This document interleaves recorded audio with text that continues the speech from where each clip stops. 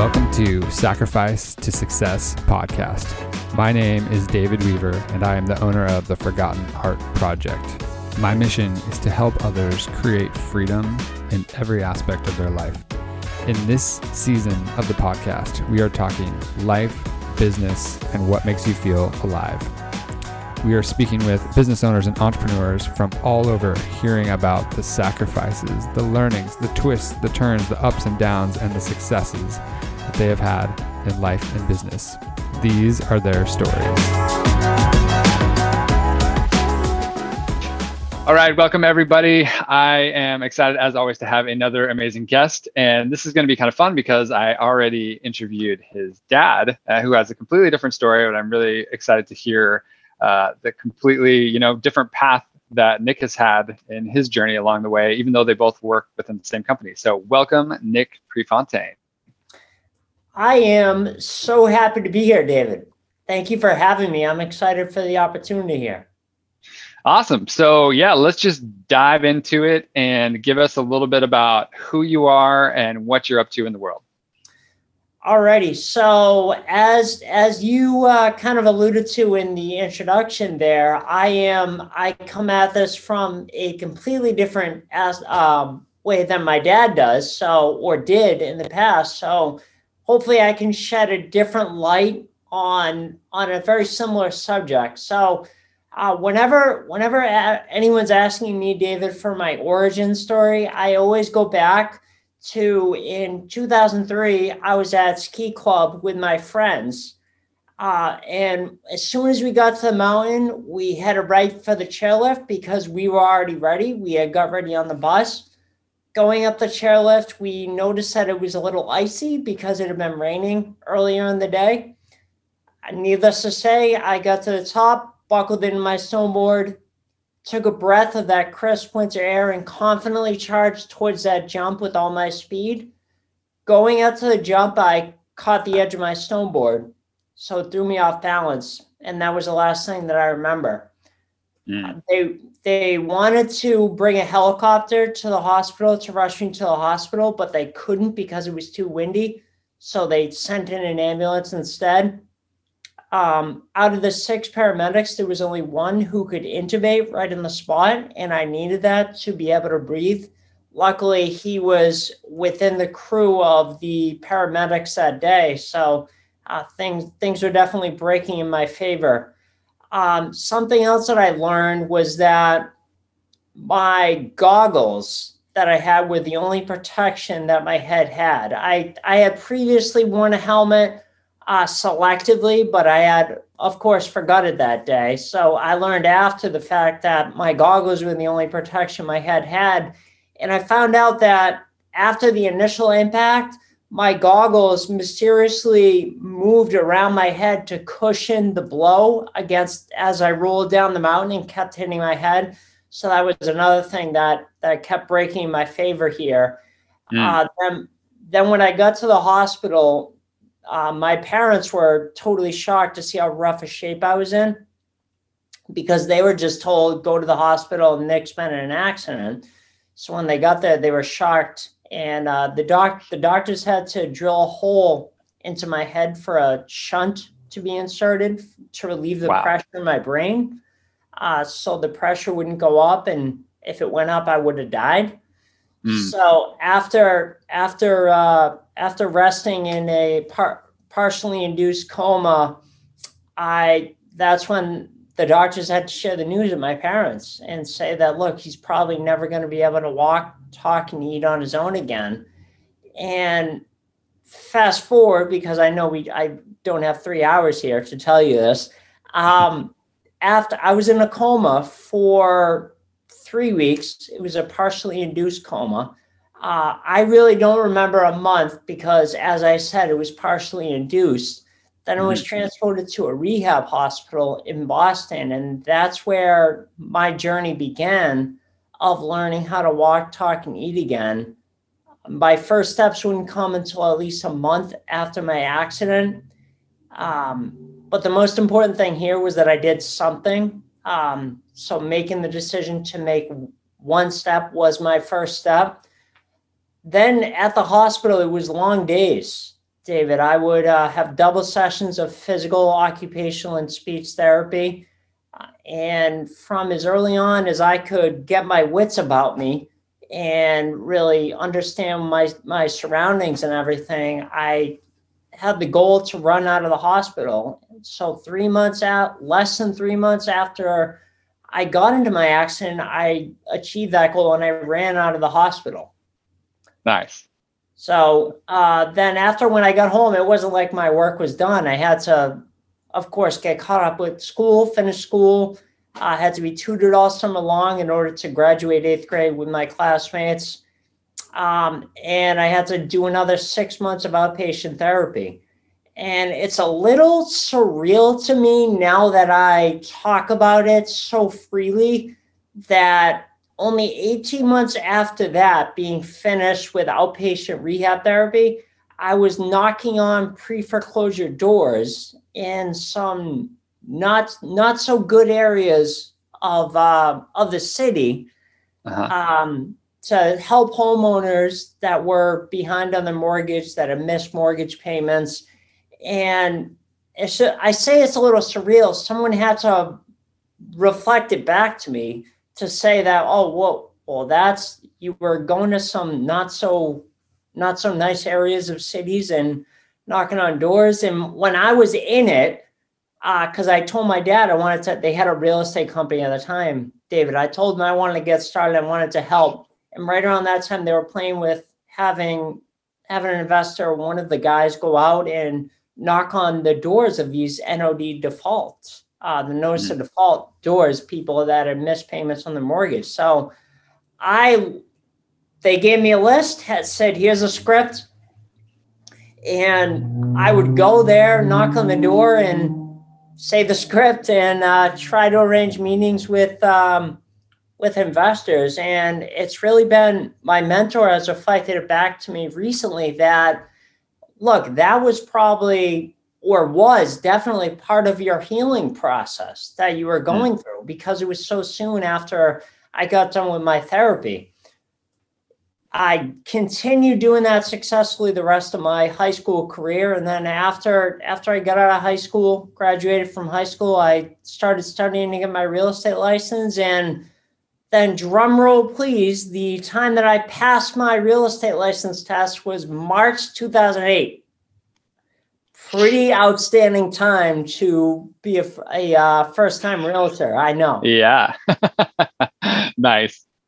So I was a licensed realtor, and I had to, there was no good market. Everyone was talking about, oh, things were so good, things are so hard now. To me, it didn't make any difference. It's how the market is. I gotta make the calls and make the dials to get the deals that I wanted to and achieve my goals. So fast forward to 2014, my dad started, I still was a realtor, but my dad asked me if I could start helping him with marketing the properties he was getting as an investor.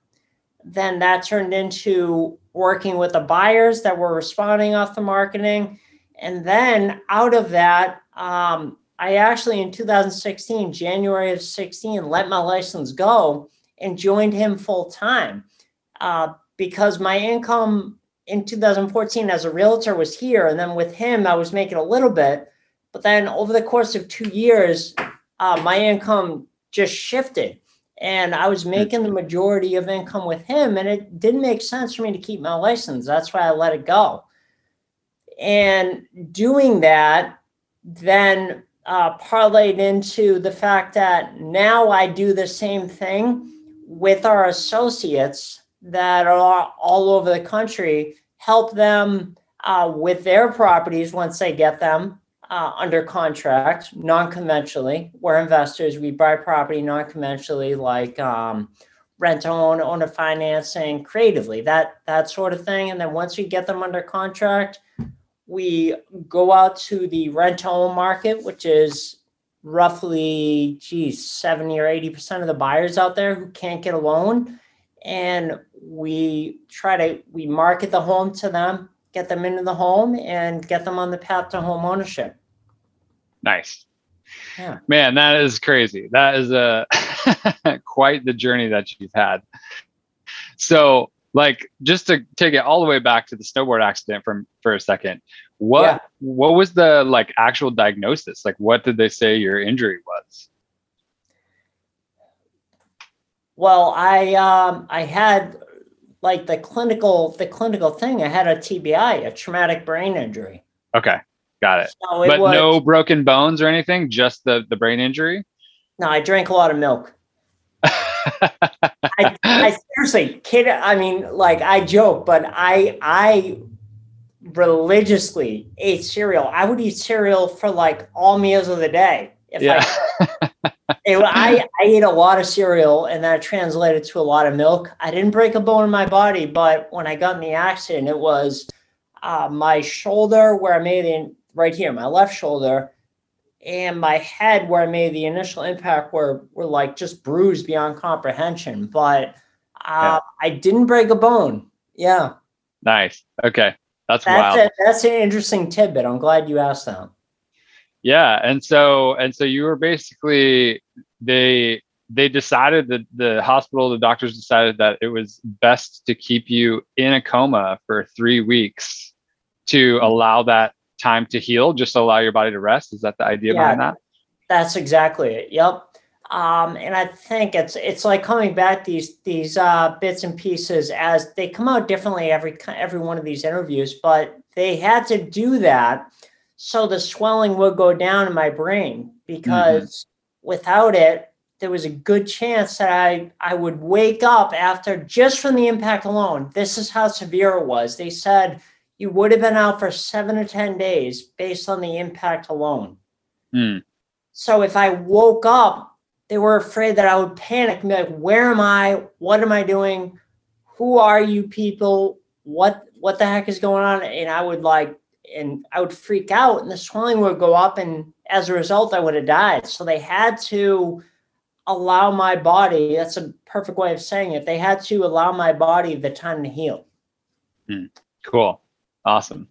It's just so amazing what what we can do in those types of cases where you're like, man, if they hadn't been able to put you in that coma for a while, like it might have turned out completely different. So what do you think, and what was the feedback that you got? Because they said you might not ever be able to walk and talk again. What did they give you some like, hey, this is amazing what you're doing, how fast you're recovering, and here's why we think that's happening? Another interesting point, and due to the fact that we didn't have the time, I didn't go into detail on the whole story. But my parents, so early on in my recovery, when I first got to the hospital, my parents would be in my hospital room, and the doctors would come in to share updates with them, my prognosis, what was happening. And at least in the early going, David, these updates weren't very positive. As you can imagine, they were worse and worse and worse every time the doctors would come to my parents to share updates. Most patients that are there, the doctor's think, oh, he's unconscious, he's in a coma, he can't hear me. It doesn't matter if I talk and share what's going on about him. But my parents knew that even though I was in a coma, I was still taking in information. So they said, no, not here. Like, let's go outside. They ushered them out of the room. So really throughout my whole recovery, I didn't know that. You never got any negative input. No, my parents didn't let that happen, which was so important. And I'm definitely thankful to this day, but that allowed me to, once I was aware of my surroundings and what was going on, just to treat it like any other situation, just to get up, do the best I can. And I kept getting better every day. Wow. That's super interesting. Yeah. And I can just only imagine like what your parents have been going through. I have 2 daughters, and they're 9 and 6. And my youngest actually just got I thought what looked like could have been a terrible bike accident a couple weeks ago. Actually, it was like the scariest parenting moment I've had. Fortunately, she walked away from it, which is amazing. Like a scratch on her ankle, like almost nothing. But I can only imagine what your parents must have been feeling like being in the hospital with you in a partially induced coma, and just like how challenging that must have been. It's crazy. Anyways, fast forwarding a little bit, you're like 18 months from there, you're out working, you're out doing stuff, you're still going to school. When you were unfortunately I had to go to school. I had to go to school, so the only time I could do doors was on weekends and holidays. So yeah, okay, that kind of limited my time, and I would load them up on usually one day a week, one or two. If I was feeling very ambitious, it was two, but it was usually one day a week, and I would bang out 50 to 70 doors in a day. Nice. So was that kind of always the path that you thought you might go down because of your dad and the environment you were in with real estate? You thought like, yeah, I'm probably going to go into this in some way, shape, or form, or did you have like other ideas when you were younger? It was all, I don't even know if I can put my finger on it, but it was all I knew. I grew up, and that's everything I knew. Like when I was a toddler, not toddler, but when I was like anywhere from 4 to 7 or 8, my dad was a builder. Then he was a realtor after that, then an investor. And so all my life, that's what I knew. That was your environment. 100%. That was my environment. So when I got out of the hospital and done with recovering and everything, I started reading books. And the first book I read, it was actually on my dad's bookshelf, was Cash Flow Quadrant by Robert Kiyosaki. Mm-hmm. So that was kind of what started my wheels and got my brain thinking like, hey, so then once I was interested and I got it, I said, hey, I want to help. Like, what can I do? And right around that time, they were door knocking NODs. So I was like, all right, let's do it. Cool. Yeah, that's what I kind of had the feeling that was probably the case. You're just like when you're in that environment. Yeah. Okay, cool. So then you go through all of this progression to get to where you are now. What is something that stands out as a challenge along that path from, let's say, after you had your real estate license to now, that you were able to work through and take a lesson from? Ooh, okay. That's a great question. I'll give you like a high level for this, but I would say in 2012, I developed a voice issue. There was something going on with my voice towards the end as the summer wound down in 2012. I didn't know what it was. And I even had people asking me, and I explained it away. Like, oh no, I'm fine.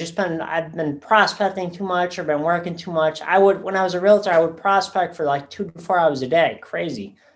But so that's what I attributed to. So I didn't think any big deal. Then as the calendar started to turn into the fall and we got into October, by the end of October, I was like, all right, something's seriously wrong. So I went to a doctor, got a full physical, that checked out.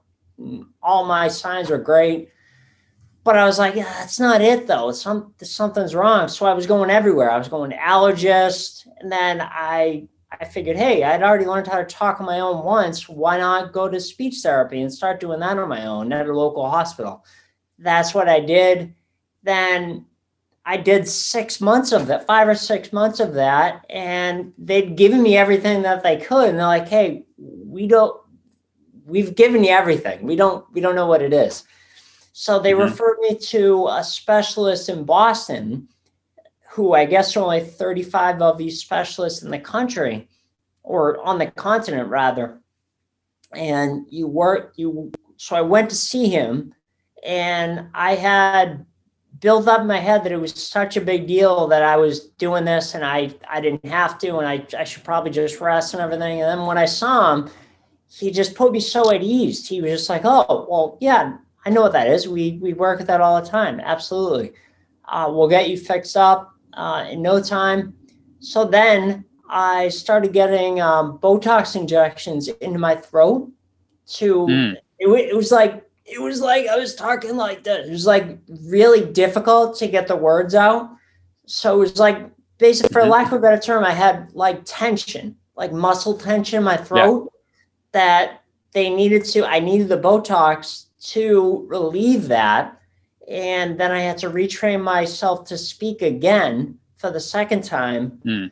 I wouldn't have known, but at the time when I met him in August of 2013, he said easily, yeah, we'll get you nonchalantly. Yeah, we'll get you fixed up in no time. I would have never thought that I would need to get those injections and work with his speech team for 7 years until I was able to get my voice back. But that's what it was. My last injection that I had to get was February of 2020, right before the world shut down with COVID and everything. So I haven't had to get one since, and that's behind me. I feel like I'm done with that. That's behind me, but that's definitely a challenge that I've had to overcome. And I think what I've learned from that, and really everything that I'm doing, the more and more I talk and the more and more I write about this, everything that I'm doing is one step at a time.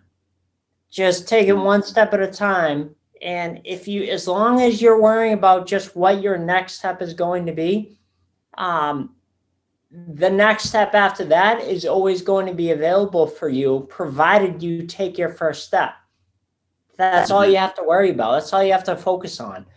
That's what it really taught me. And that's really the step system is what I use unknowingly when I recovered from my snowboarding accident. And then I still unaware of it. That's what I used again to overcome my voice issue and get through that. And now I'm starting to uncover that more and more and share it with the world. People that are going through a life challenge, crisis, or trauma, I'm helping them go through it and helping them to get through the other side by just focusing on one step at a time. So that's what I would say if there's a lesson out of that, focus on one step at a time. Yeah, I love that. I definitely resonate with that. I find so many people when they're feeling overwhelmed, it's because they're looking at everything. There's too much. You're looking at the whole plate of food instead of just eating one bite off the plate. Exactly. So I think that, that's spot on. And it's just like really cool to hear, like 7 years is a long time to take one step at a time, you know? And so I think there's a lot of value too in that, where like persistence, just like continuing to take that one step for that long to get to the end goal, because it's so easy to give up like way earlier than 7 years for sure. The reason I'm smiling like ear to ear, if you're just listening to this, you're not able to see me, but as you're saying that, I'm smiling ear to ear because STEP is an acronym. The system that we created. So STEP is an acronym, but the P of the STEP system is persistence. That's exactly it. That's awesome. So I love it. Absolutely. That's cool. Well, okay, so give us the rest of the acronym then. What are the four? So the first one is support. You have to make sure you have your support lined up right at the start. This will have you, doesn't necessarily have to be your family and friends, but this is probably going to have people referring back or falling back to relationships that they built prior to the setback. T is trust. So trust that the next step will make itself available to you once you take your first step. And that's why the first step is so important. E is energy.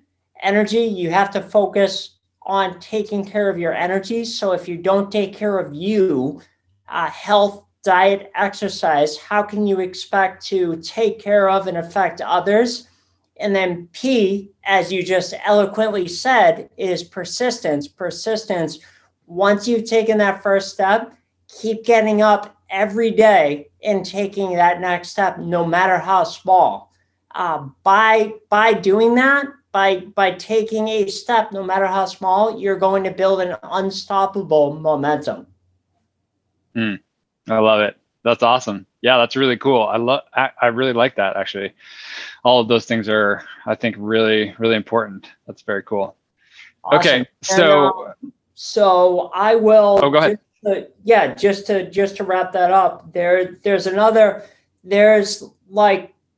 Smart Real Estate Coach, but there's also another business that I'm doing. My baby, I guess you could call it, Common Goal, is working with people, motivated people to get to the other side of their challenge and help them achieve their limitless potential. That's where the STEP system comes from. So if anyone's interested in that, they can head on over to my website, and that's nickprefontaine.com. And they can actually get a free PDF, a free ebook called Step, and that will help them to take their first step. They can head on over there for that. And then if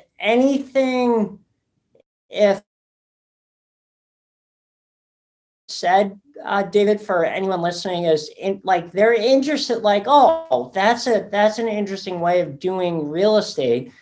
If they want to check that out, they can go to our website, smartrealestatecoach.com/masters class. And there they're going to learn about our trademark 3 payday system. And they can also learn more about our whole program. And if it's any interest to them, they'll know how to get started at the end of it. Yeah, awesome. Thank you for sharing that. So who is somebody that you would likely see who'd be like, yeah, I'm interested in learning about that? Who's like the typical person that raises their hand and say, I want to learn more about this Smart Real Estate 3 payday system? So typically, now you would think, looking at it from the outside, that, that's investors that have been investing for 5 or 10 years that just are looking to add another source of revenue or another strategy, another bucket to their portfolio. But actually, a lot of the people that we're working with are people who don't have any real estate background. Frankly, it's actually very curious. People that don't have a real estate background, however, they're entrepreneurial, and they want to design their lifestyle and build this and be their own boss. So we're helping a lot of people, and this might sound normal, but to the listeners it might not. We're helping a lot of people transition from their 9 to 5 and having a boss and having an income, to being their own boss and replacing that income and quitting their job. So that's a lot of the people that we're working with now.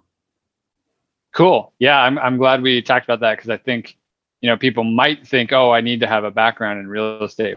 I know that's definitely not the case for you guys. Absolutely. Yeah, very cool. Okay, so got a couple more questions for you. Number one, do you still snowboard? Have you gone back? All right. So I have. Okay. I have. But I think it was more just to prove to myself that I could do it, because a big thing that motivates me still to this day is when someone tells me that you can't do it, or, oh, no, you won't be able to do that. That's like, oh yeah. Okay. Yeah. That's like even back to that day of my accident, people were saying, "Oh, you'd be insane to go down and hit that. No one can hit that jump." I was like, "Oh yeah." So I was told that, "Oh no, you'll never be it. You can't do it like you used to." So I did. I don't know how I pulled this off, but I convinced my parents after my accident that I wanted to still work at the mountain, and I wanted to go and just be around snowboarding, but I wasn't going to snowboard. I was just going to help out. And then temptation, it proved too much. And I ended up grabbing my friend's boards and doing a run here and there and coming down. And then once my friends saw that, oh, Nick's back, he's fine. They Yeah. they were like, they let me do a run here and there. They're like, as long as you wear a helmet and be careful. But then my mom found out, and I can always remember the day that she found out. And I came home, and she was bawling, crying, Mm. because I had already put them through a lot with my accident. And no son's goal in life is to make their mother cry. So I stopped after that. Mm. I haven't gone back since. I don't doubt that I wouldn't have the ability to. I'm sure I would. It's not worth it to me. Yeah. Making my mom cry, even at 33 years old. Yeah. I don't want to do that. So Yeah. Yeah. Wow. Okay. Yeah. That totally makes sense. Okay. Yeah, I was curious because I figured you were the type of person who would want to like kind of, get back on the horse sort of thing to like, like, no, yeah, I could still do this, but yeah, that and makes sense also why you haven't continued. and really, just real quick, David, people that go through a traumatic brain injury, like, it wasn't just me. It wasn't just that's a unique thing to me. I've seen people that have gone through the same injury, had a traumatic brain injury from snowboarding, like pro Hmm. snowboarding. And Hmm. there are people that are much better than me that have been pro snowboarders that have been like, all right, let's go, let's get back on the horse. I'm snowboarding again, even though everyone around them, their family, was telling them that they shouldn't. They did it. And I've seen the look in their eyes and the conviction that they say, I'm going to snowboard again. And I just feel bad for them. I feel bad for them because I Mm.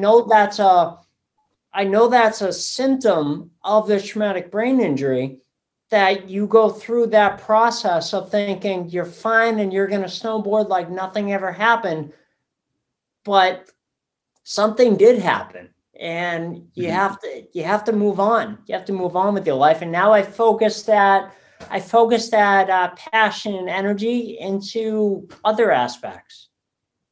Yeah. Yeah. Love it. Okay. My final question for you, and this could be work, personal, whatever, take it any category you want. What makes you feel fully alive?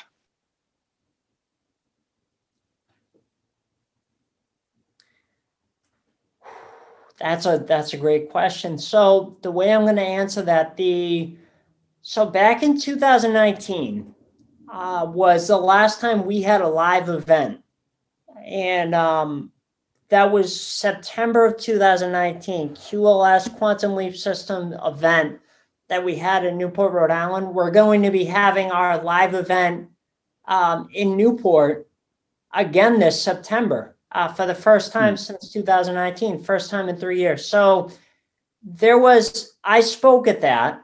I shared my story, and then I also taught a little bit, had a presentation on how to work with buyers, that kind of thing. And someone that saw me speak came up to me after and gave me a card and said, if you ever want to get started, like, I'm not trying to steal you away from your dad or anything, but if you ever want to get started with speaking, give me a call. I can point you in the right direction. So at the time, I was still dealing with struggles with my voice and the muscle tension and everything like that. Actually, in fact, a week or two after that event, I had to get another treatment, another injection. But I always held on to her card. And a year ago, so back to May of 2021, I called her and said, all right, I'm like, after I got past the voice thing, I'm like, where do I go? How do I get started? She hooked me up with one of her coaches, Trisha Brook, and mentors. I had a strategy call with her a little over a year ago. She told me about the work that she does, the Speaker Salon, which is in New York City. You have to commute to New York City for 6 weeks, and then there's a final performance, the speaker showcase on the 6th week. And I said, yes, absolutely. Let's do it. And then during the Speaker Salon, working with her, she said she specializes in helping speakers build out their speaker platform and by working one-on-one. And I said, yes, absolutely. Let's do it.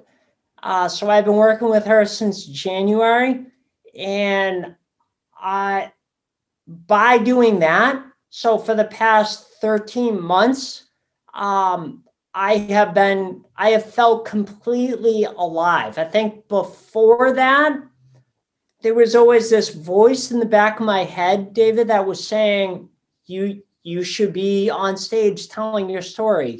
What are you doing? You should be on stage telling your story. But since that call 13 months ago, I don't have that anymore. I don't have that voice. She's helped me establish my company, Common Goal, which relates to and leads motivated people to their common goal, and all the work that I'm doing to this day. And I call it past 13 or 14 months, I have felt fully alive. That's awesome. I love it. Cool. Well, thank you so much for being on the show today, Nick. It was really awesome to hear your story, and thank you for sharing all of your insights. You're welcome. I actually have one more thing I almost forgot. For your listeners, we'll send them a free copy of one of our books. Totally free. We're not, after they opt in, we're not going to say, oh, just kidding. You got to pay shipping and handling. Give us a credit card. It's 100% free, and they can get access to that by going to wickedsmartbooks.com/sacrifice to success. And those links will be in the show notes as well. Okay, great. Sounds awesome. All right. Thanks again, Nick. Awesome. Hey, thank you so much for having me, David. I had fun today. I hope you did too. Oh, yeah. Definitely. It was a pleasure. Thank you for listening to Sacrifice to Success podcast. If you or someone you know would like to be a guest on the show, please check out the link in the show notes and you can find all of the details there. If you got something out of this interview, would you please take a moment to share on social media? You can just do a quick screenshot with your phone and text it to somebody or post it on the socials. Let's see if we can change the narrative of social media and post valuable, positive content. We are regularly putting out new episodes and content, so to make sure you don't miss any episodes, please go ahead and subscribe. The thumbs up ratings and reviews go a long way to help promote the show, and they mean a lot to me. If you'd like to know more, you can go to my website, davidweavercoach.com, or you can follow me on LinkedIn or Facebook. Those links are also in the show notes. And I do also have a free training on my website as well. So thank you so much for listening, and we will see you next time.